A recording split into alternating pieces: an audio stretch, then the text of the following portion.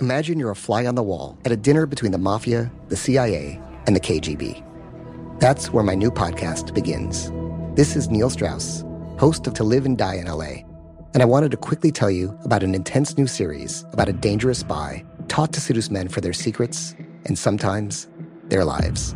From Tenderfoot TV, this is To Die For. To Die For is available now.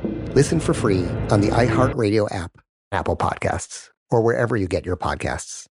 I'm Hannah Storm, and my new podcast, NBA DNA with Hannah Storm, chronicles my 6 decades in professional basketball. From growing up in the sport to becoming one of sports TV's first female broadcasters. Join me as I dig deep into the game's history, unearth some wild stories, and talk to my friends from the world of basketball, from Dr. J to Charles Barkley.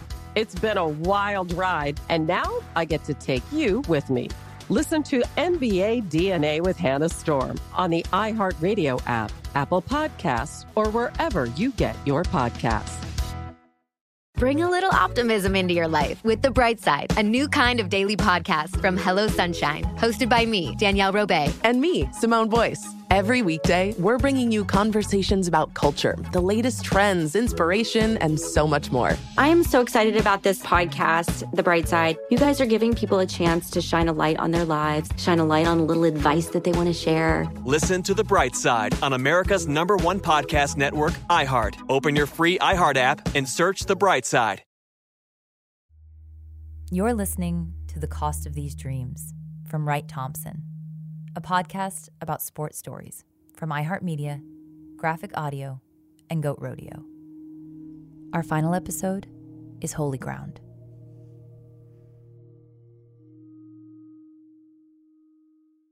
Megan, do you play golf?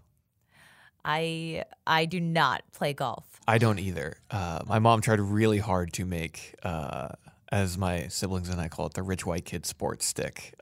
And golf, I just could not get into. Lacrosse stuck, but no, I never grew up playing golf and certainly didn't get the kids who did. No, but me either. I think I got put in the tennis bucket and was still insufferably bad at that. But in regards to golf, though, I have been to the place where the Masters tournament is played every year. It's in Georgia, right? Yeah. Augusta, Georgia. It's the golf mecca, right? In the United States, at least. Have you watched the Masters on television? I haven't. Okay, well, you haven't been made to do that, but a lot of us have had to watch the Masters on television. So much of Wright's work is about fathers and sons and the things that we hand down to one another and the things that we don't. And this one is distinctly personal for Wright. Yeah, well, so Wright, as a sports writer, ends up getting credentials to the tournament every year. Like, whether or not Wright gave a shit about golf, this is his job to cover this tournament, right? But he does. It turns out that he really does care about golf, and he watched it with his dad. His dad made him watch it every year, and he never ever got to take his dad there, which was something they talked about, and it was definitely in the plans. And I think there's something about this piece that talks about, I've lost people in my life. I'm sure everyone has lost someone in their life. The physical representations that take us back to certain things. And for Wright, it is this golf tournament in Georgia that happens once a year. This is Holy Ground.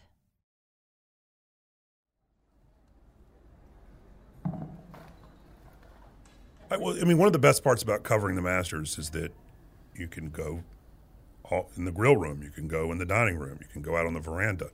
You get there early and you just eat breakfast, and it's there's the fog and the dew, and it's even though it gets really hot late in the day, sometimes it's chilly in the morning, and so I like to go up there and eat breakfast, and it's like a really old school menu, like chipped beef on toast, like shit World War II veterans want, and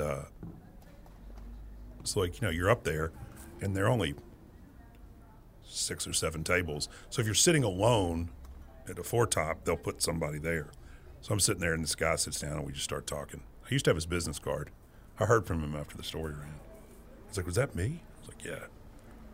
So yeah, sitting up there eating breakfast, and my dad loved chip. He was in the Army. He loved chipped beef on toast, which I always thought was disgusting.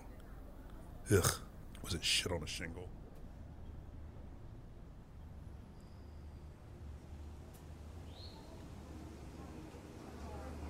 Most everything makes me think about my daddy. And this morning, of all the stupid reasons to fight back tears in public, it's chipped beef on toast. I'm sitting at the corner table on the clubhouse veranda at Augusta National, waiting for Arnold Palmer to hit the ceremonial first tee shot of the Masters. My father loved watching Arnie. To do it from the veranda with a plate of chipped beef, hotty-toddy, brother. Soon, another lucky diner asks if he can join me. His food arrives first. As we talk a bit, bundled against the chill, he looks at the empty space in front of me. "What did you order?" he asks. "Chipped beef on toast," I say. He laughs. "Breakfast of champions." "It was my dad's favorite meal," I explain. "Did you ever bring him here?" he asked. There was a silence. "No," I said, turning away. From the Augusta National Golf Club in Augusta, Georgia, CBS Sports proudly presents the Masters. Daddy watched the Masters every year. He dreamed of attending just one. And so he's always on my mind when I come here for my job. Indeed, for all of us lucky enough to actually walk through these gates, we cannot leave without having thoughts of our dads, for Augusta National is a place for fathers and sons. Davis Love III navigates the same fairways as Davis Love Jr. New fathers carefully hold their toddlers' hands. "Can you see?" you'll hear them say. Strong arms tenderly steer stooped backs. "Look out, Dad," you'll hear them say. That is Augusta. When Jack Nicklaus finished his final round ever at the Masters, his eyes welled on the green. He glanced over at his son who was caddying for him, and he repeated his own father's last words. "Don't think it ain't been charming." As Jack ended his relationship with this special place, he looked at his son and thought of his father. When Tiger Woods won for the first time, his eyes searched the gallery near the scoring shed for Earl Woods. This putt to break the all-time record at the Masters. There it is, a win for the ages. There's his mom and dad. His father, with that bypass operation 6 weeks ago, unable They to be out on hugged, the course. Tiger's head cradled on his father's shoulder. And when he walked off the green, almost a decade later, and Earl Woods was no longer there, Tiger remembered that shoulder and he mourned. That is Augusta. This too is Augusta. Me needing a father more than ever, finishing the chipped beef on toast, walking the grounds in search of fatherly wisdom.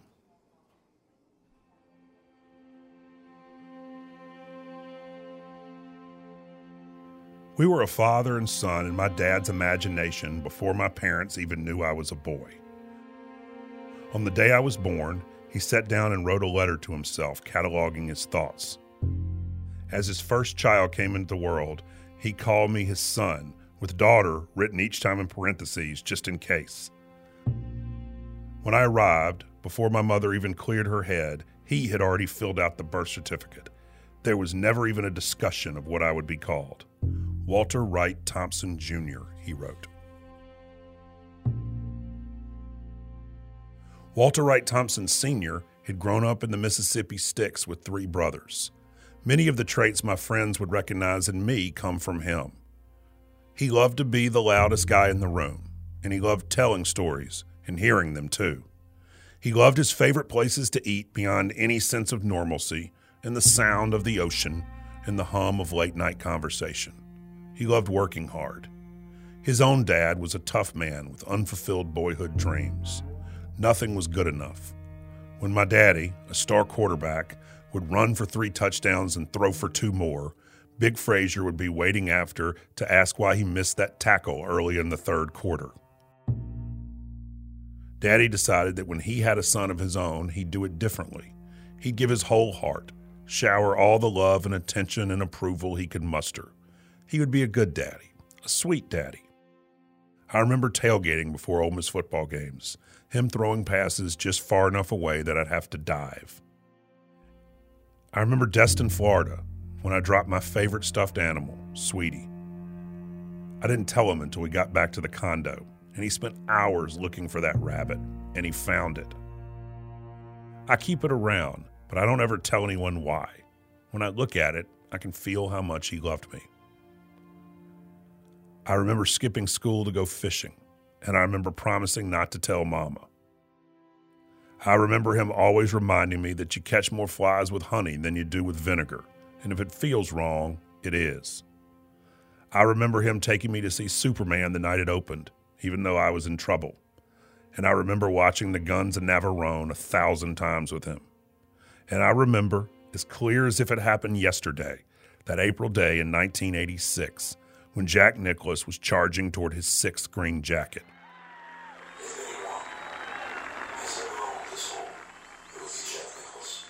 I was playing in the other room, probably with the G.I. Joe aircraft carrier, and he called again. So I went into their room. He was lying on his stomach. Jack Nicklaus is going to win the Masters, son, and you've got to watch this.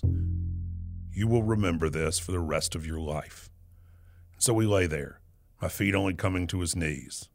I was 9. He was 40, 6 years younger than Jack. Maybe. And he cried when that final putt went in. I can't remember now if I'd ever seen him cry before. The year slipped away, but every April we lay down on our stomachs. Tum buckets, he called them, and oohed over the azaleas and awed over Amen Corner. Each time he'd smile and mention that one day he'd sure like to see what such a place must look like in person. He grew older. I went to college, and as a freshman called him to ask if he was watching this kid named Tiger Woods. He was. As I sat in the Phi Delta Theta house 3 states away, I could picture him lying on his stomach, and home didn't feel so far away.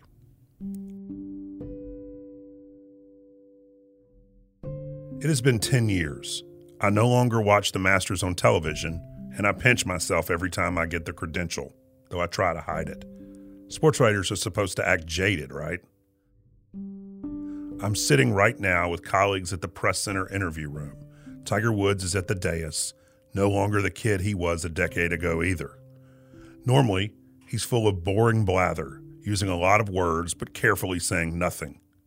Only now he's talking about fathers and sons, about losing one and gaining another. I lean in a bit. He talks about regret and the things he wishes he'd done. He talks about what kind of parent he'd like to be. Here I am, 31 years old, he says, and my father's getting smarter every year. It's just amazing. But hopefully, my child, down the road a little bit, will say the same thing. That, to me, is the definition of growing up. There comes a time when every son starts the slow transition to father. Mine began 4 years ago. My dad felt a pain and went to the doctor. The scan revealed cancer. He was 57 years old, with marriages to attend and grandkids to spoil. Instead, he was in a fight for his life. He pulled into a parking lot on the way home and read the report. It said something about the pancreas. He understood he was in trouble. But the man never backed down. Once in college, he knocked out an SEC football player for messing with his brother. He attacked this disease just as viciously. After the first chemo session, he stopped at a greasy fast food chain to get a sack of sliders, a fuck you to the poison. To walk through the hospital with him was to understand his gift for life. All the nurses and doctors and patients, especially the patients who sat there through treatments alone, called him by name. For each he had a kind word and a smile. He raised the energy level of every room he entered. We took a fishing trip he'd always want to take. I knew there wasn't any time to waste. We spent a glorious few days on a river in Arkansas, filling our cooler with trout, talking late into the night. I'm not afraid, he told me. Before leaving the fishing camp, I made a reservation for a year later. This, he said, we had to do again.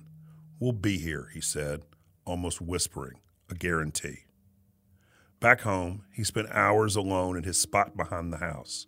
There was a cane break out there and a brick wall, tall oak trees and a creek. He'd sit there long past sunset and he'd think about his life. you'd be in the kitchen, you could look out the window and just see him sitting in the chair. And so that's where he usually was. You know, my mom thought he was just sitting out there thinking about death. It was very much like his space, and I don't know what he did out there. But I mean, I think he was sitting out there just trying to make peace with whatever was coming. I mean, I remember that so clearly, that my mom, who's very stoic, was just like, she pointed out there. I was home visiting, and she pointed out the kitchen window, and I looked, and she said, "It just breaks my heart. I think he's scared." Like, that really stuck with me. Like, that's the one sort of, I remember that much more clearly than almost anything else at that time. Sometimes it does happen like in the movies. He responded to the chemo. The doctor saw the tumor shrinking, and finally a scan revealed he was cancer-free. We couldn't believe it. He didn't act surprised. I was at the Masters when we got the news. Daddy and I made immediate plans for a vacation. We go back to Destin, where he found my stuffed animal. I bought the tickets, and the day after the tournament, I drove to Atlanta, met him at the airport, and together we flew south. I gave him my Masters media credential. He collected them, kept them hanging by his bathroom mirror to remind himself that his son had gone places. He treasured the parking passes, too, and faithfully affixed them to his truck after I left Augusta. In Florida, we sat in lounge chairs by the ocean. We ate quail and grits, and Daddy talked the place into giving us the recipe. We drove in a Mustang convertible with the top rolled back, and we made plans. His reprieve made him realize that he needed to stop practicing law 16 hours a day and do those things he'd always dreamed of doing. He wanted to visit China and stand above those gorges. He wanted to see Tuscany and rent a villa. Mostly, he wanted to go with me to the Masters. It's a done deal, I told him. We celebrated his birthday. I picked up dinner, the first and only time I ever did that. We laughed, and I gave him a present, a black Masters windbreaker. He held it up before him, glancing at me, words failing. He slipped it on and went outside to read. I shuffled off to bed. With the cancer gone, time was no longer precious. We had all the time in the world. But something made me take one last look, seeing him sitting on the balcony, thin and pale, the waves crashing somewhere out in the blackness, a thin ribbon of smoke rising up from an ashtray.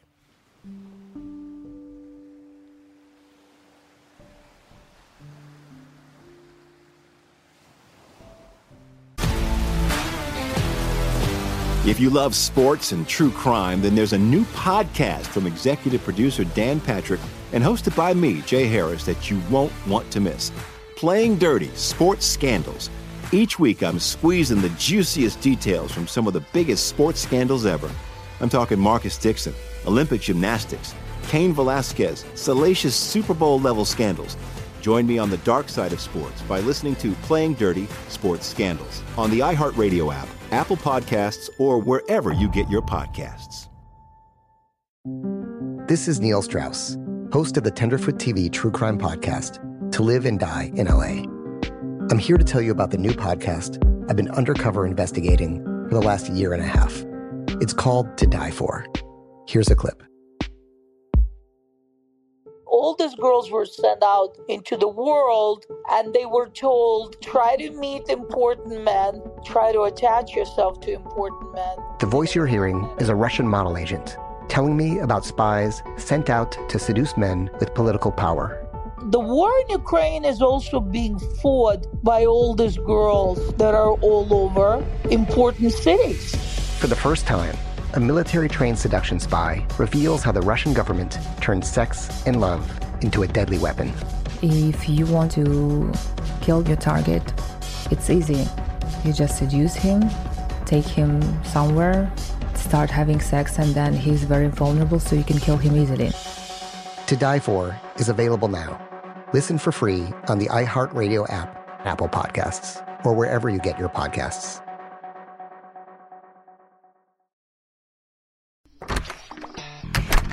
Hey guys, I'm home. Everyone knows that it's Dad's job to be a bit of a joker. Sorry I'm late, everyone. There was an accident at the factory. Monty fell into the upholstery machine. Don't worry though, he's fully recovered. Good one, Dad. Did you get the pizza for dinner? So he likes to keep everyone happy with some dad jokes. Yep, right here. I had a coupon, and it saved me a lot of dough. Well, the truth is, Dad is just a fun guy. Hey, I'm not a mushroom. Please stop. Where does he get these stupid jokes from? He listens to the Daily Dad Jokes podcast. Oh, great. More dad jokes for me. We've delivered over 15,000 jokes to over 3 million listeners, and man, the postage fees are killing us. Listen to the Daily Dad Jokes podcast every day on the iHeartRadio app, Apple Podcasts, or wherever you get your podcasts. Like, I should have known. But, you know, I was 29, and so, or younger than that. And I was just like, oh, well, of course he beat it. He's fucking bulletproof. Like, what now? Like, now I would be much more skeptical about that news. But I just took it totally at face value. Like, well, okay, great.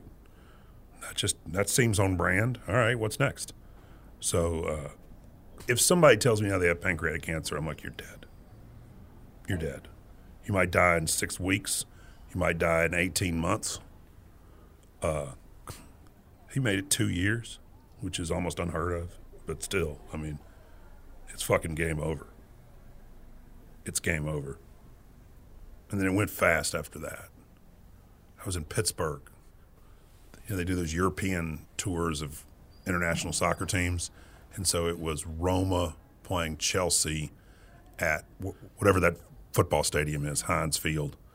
And I got back to Kansas City, and then it's crazy how fast. He just, like, there were no signs. He just didn't feel, he was like, I don't feel good. And it went downhill fast.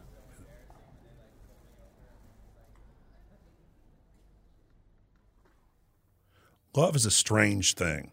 You go from a fraternity dance to the altar of a church to a cold hospital room asking, is one of us about to die? The doctors said no. They were wrong. As I sat in Kansas City, watching the movie Miracle, which I remember for some reason, my father passed away. He was only a few days away from our return fishing trip. My mom didn't want to tell me until I got back to Mississippi, so she made what had to be the toughest phone call of her life. After watching her husband of 34 years take his final breath, she called me and said it doesn't look good and that I needed to bring a suit. I refused to pack funeral clothes, holding out hope. The next morning, I landed in Memphis and took the escalator down to baggage claim. I saw my brother William at the bottom. I smiled and waved. He just shook his head, and at that moment, my mother slipped out from behind a sign. I knew. Your sweet daddy died, she said. I could only get out one question. Was he scared? Mama shook her head. No. The funeral week was a blur. When we picked out his favorite sport coat, I went into his bathroom, holding those master's credentials in my hands. I took them out, slipping them into his jacket pocket. 7 months later, I was back at Augusta. It was a hard week. I wore a pair of his shoes around the course, trying to walk it for him. I wrote a column about it for my newspaper, and as I'm doing now, I tried to find some closure. Then I believed my grief ended with the catharsis of a last paragraph. I was naive and dumb, as I found out when I returned to Augusta in the coming years, finding my pain stronger each time. Exactly a year after he died, my family gathered at home. We had a baby tree grown from an acorn that came from the sturdy oaks at Ole Miss's legendary grove, where Daddy spent so many happy afternoons. We gathered at the spot where he'd sat, where he'd made his peace, and we dug a small hole, filling it in with the roots of the sapling and potting soil. And it was pouring rain. We planted this tree before it started raining, and, we were skeptical even then about our ability to make it grow, but we were like, well, we'll see. And then that night, sometimes it rains in Mississippi, and it's unbelievable. It's biblical. And so, we had this little thing outside that measures the water. I'm like, my God, it's 3 inches in like no time. So I'm like, I got to go out there. There's mud everywhere, and I got this umbrella. And I'm like, this is fucking ridiculous. This is ridiculous. I'm soaking wet because the umbrella's over the tree. You know, I guess in hindsight, I should have stood over the tree and put the umbrella over both of us. That obviously occurs to me now, but oddly, it did not occur to me then. So I'm standing out there, and all this is still very, very raw. And, you know,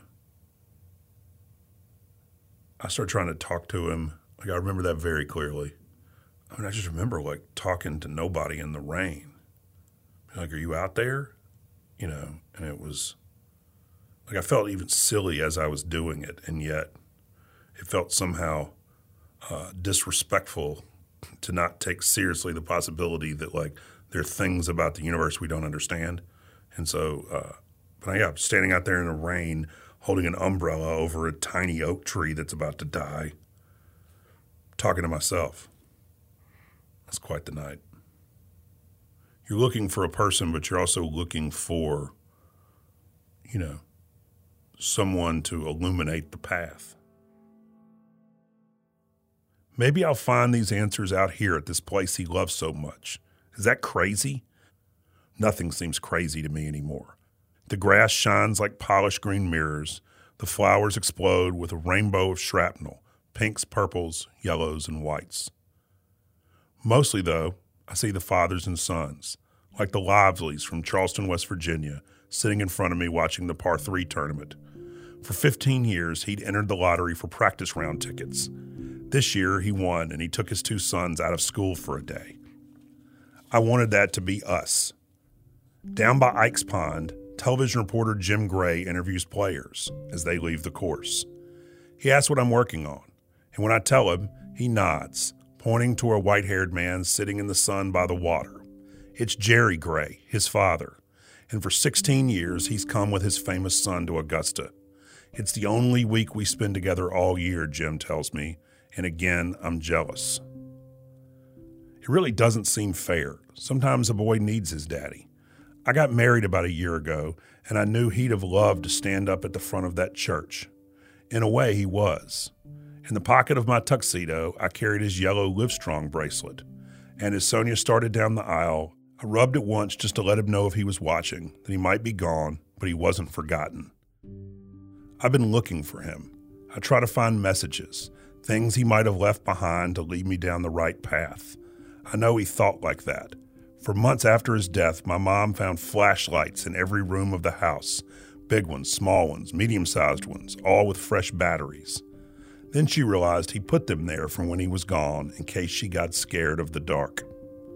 Every now and then I'll discover something prescient. I have the notes he left me from when I visited for what turned out to be the last time. There's a quote, "To influence people, appeal to their dreams and aspirations, not just their needs." He wrote in blue ink, "WWT Jr., we are so glad to have you home for a few days. Love, Daddy." Or the prayer he read at his last Thanksgiving, when we all still believed. Maybe he knew differently, for he wrote to himself at the bottom, "What a great prayer for all of us this Thanksgiving Day, and for all the tomorrows none of us can take for granted." But those small whispers and nudges are rare. So I try to find bits of wisdom and the comfort of his presence at the places he loved. I eat at the Mayflower Cafe in Jackson, Mississippi. I stay at the Hay Adams Hotel in Washington, D.C., and now I've come here to this wonderful ageless cathedral, walking up and down the perfectly manicured fairways, hoping to find a father.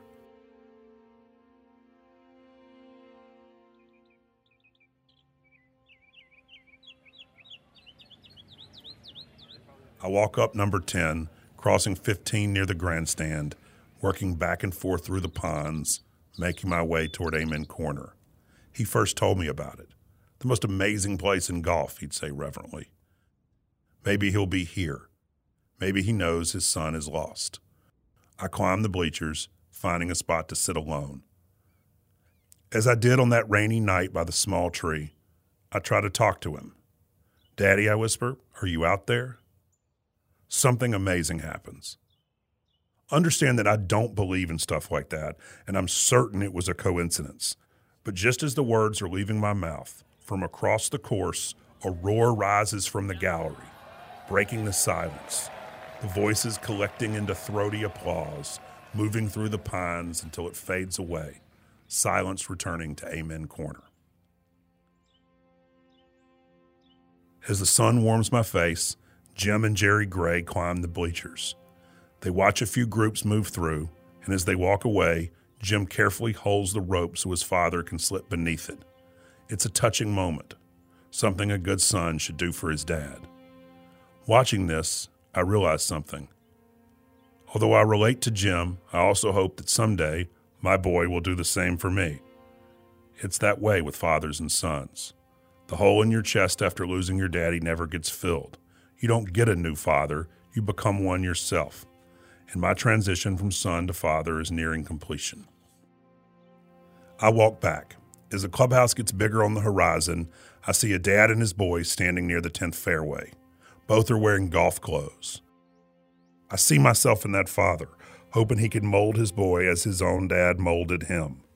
It occurs to me that all my questions have already been answered. I've been shown how to be a father. I just need to throw passes a little long so he'll have to dive.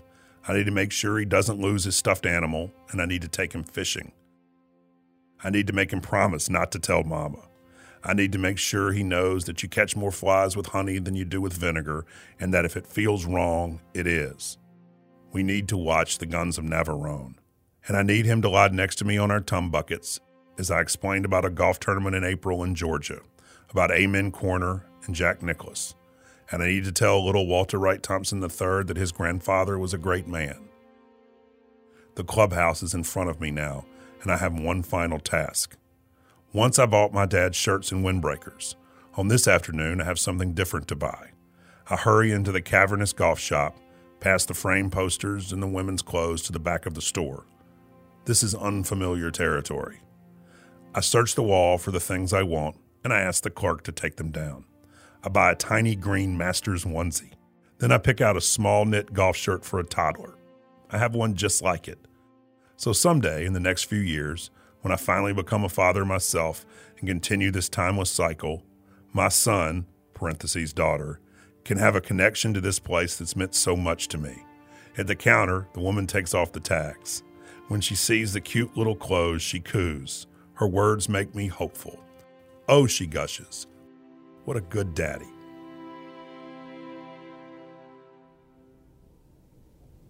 I mean, a human being dies and I write 6,000 words about how it affects me? I mean, boy, that is a 20-something-year-old, early 30s. I mean, the tragedy is not that I lost time with him. It's that he lost time with me and my brother and my mother and these two kids you'll never meet. I mean, I have such a different perspective that in a lot of ways that's a time capsule of a very specific stage of grief. I'm not sure that person exists anymore.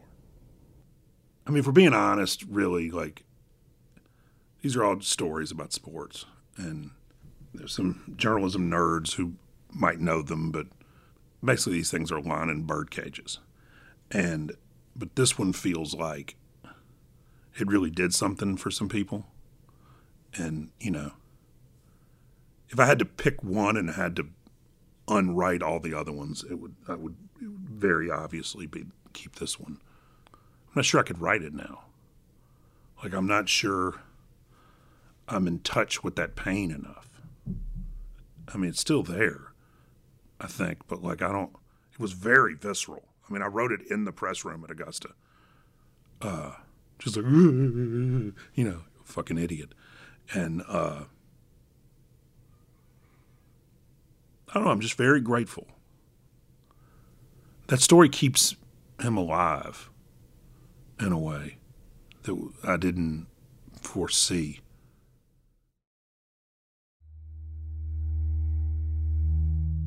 The Cost of These Dreams is from iHeartMedia, Graphic Audio, and Wright Thompson. This series is produced by Goat Rodeo.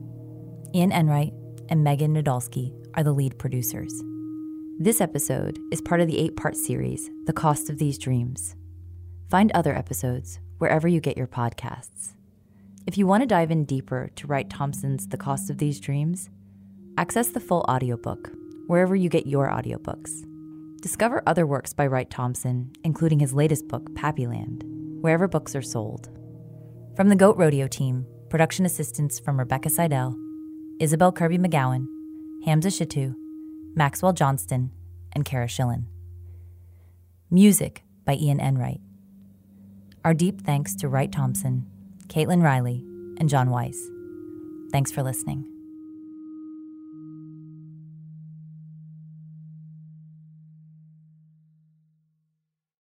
Imagine you're a fly on the wall at a dinner between the Mafia, the CIA, and the KGB. That's where my new podcast begins. This is Neil Strauss, host of To Live and Die in LA, and I wanted to quickly tell you about an intense new series about a dangerous spy taught to seduce men for their secrets and sometimes their lives. From Tenderfoot TV, this is To Die For. To Die For is available now. Listen for free on the iHeartRadio app, Apple Podcasts, or wherever you get your podcasts. I'm Hannah Storm, and my new podcast, NBA DNA with Hannah Storm, chronicles my 6 decades in professional basketball. From growing up in the sport to becoming one of sports TV's first female broadcasters. Join me as I dig deep into the game's history, unearth some wild stories, and talk to my friends from the world of basketball, from Dr. J to Charles Barkley. It's been a wild ride, and now I get to take you with me. Listen to NBA DNA with Hannah Storm on the iHeartRadio app, Apple Podcasts, or wherever you get your podcasts. Bring a little optimism into your life with The Bright Side, a new kind of daily podcast from Hello Sunshine, hosted by me, Danielle Robay. And me, Simone Boyce. Every weekday, we're bringing you conversations about culture, the latest trends, inspiration, and so much more. I am so excited about this podcast, The Bright Side. You guys are giving people a chance to shine a light on their lives, shine a light on a little advice that they want to share. Listen to The Bright Side on America's #1 podcast network, iHeart. Open your free iHeart app and search The Bright Side.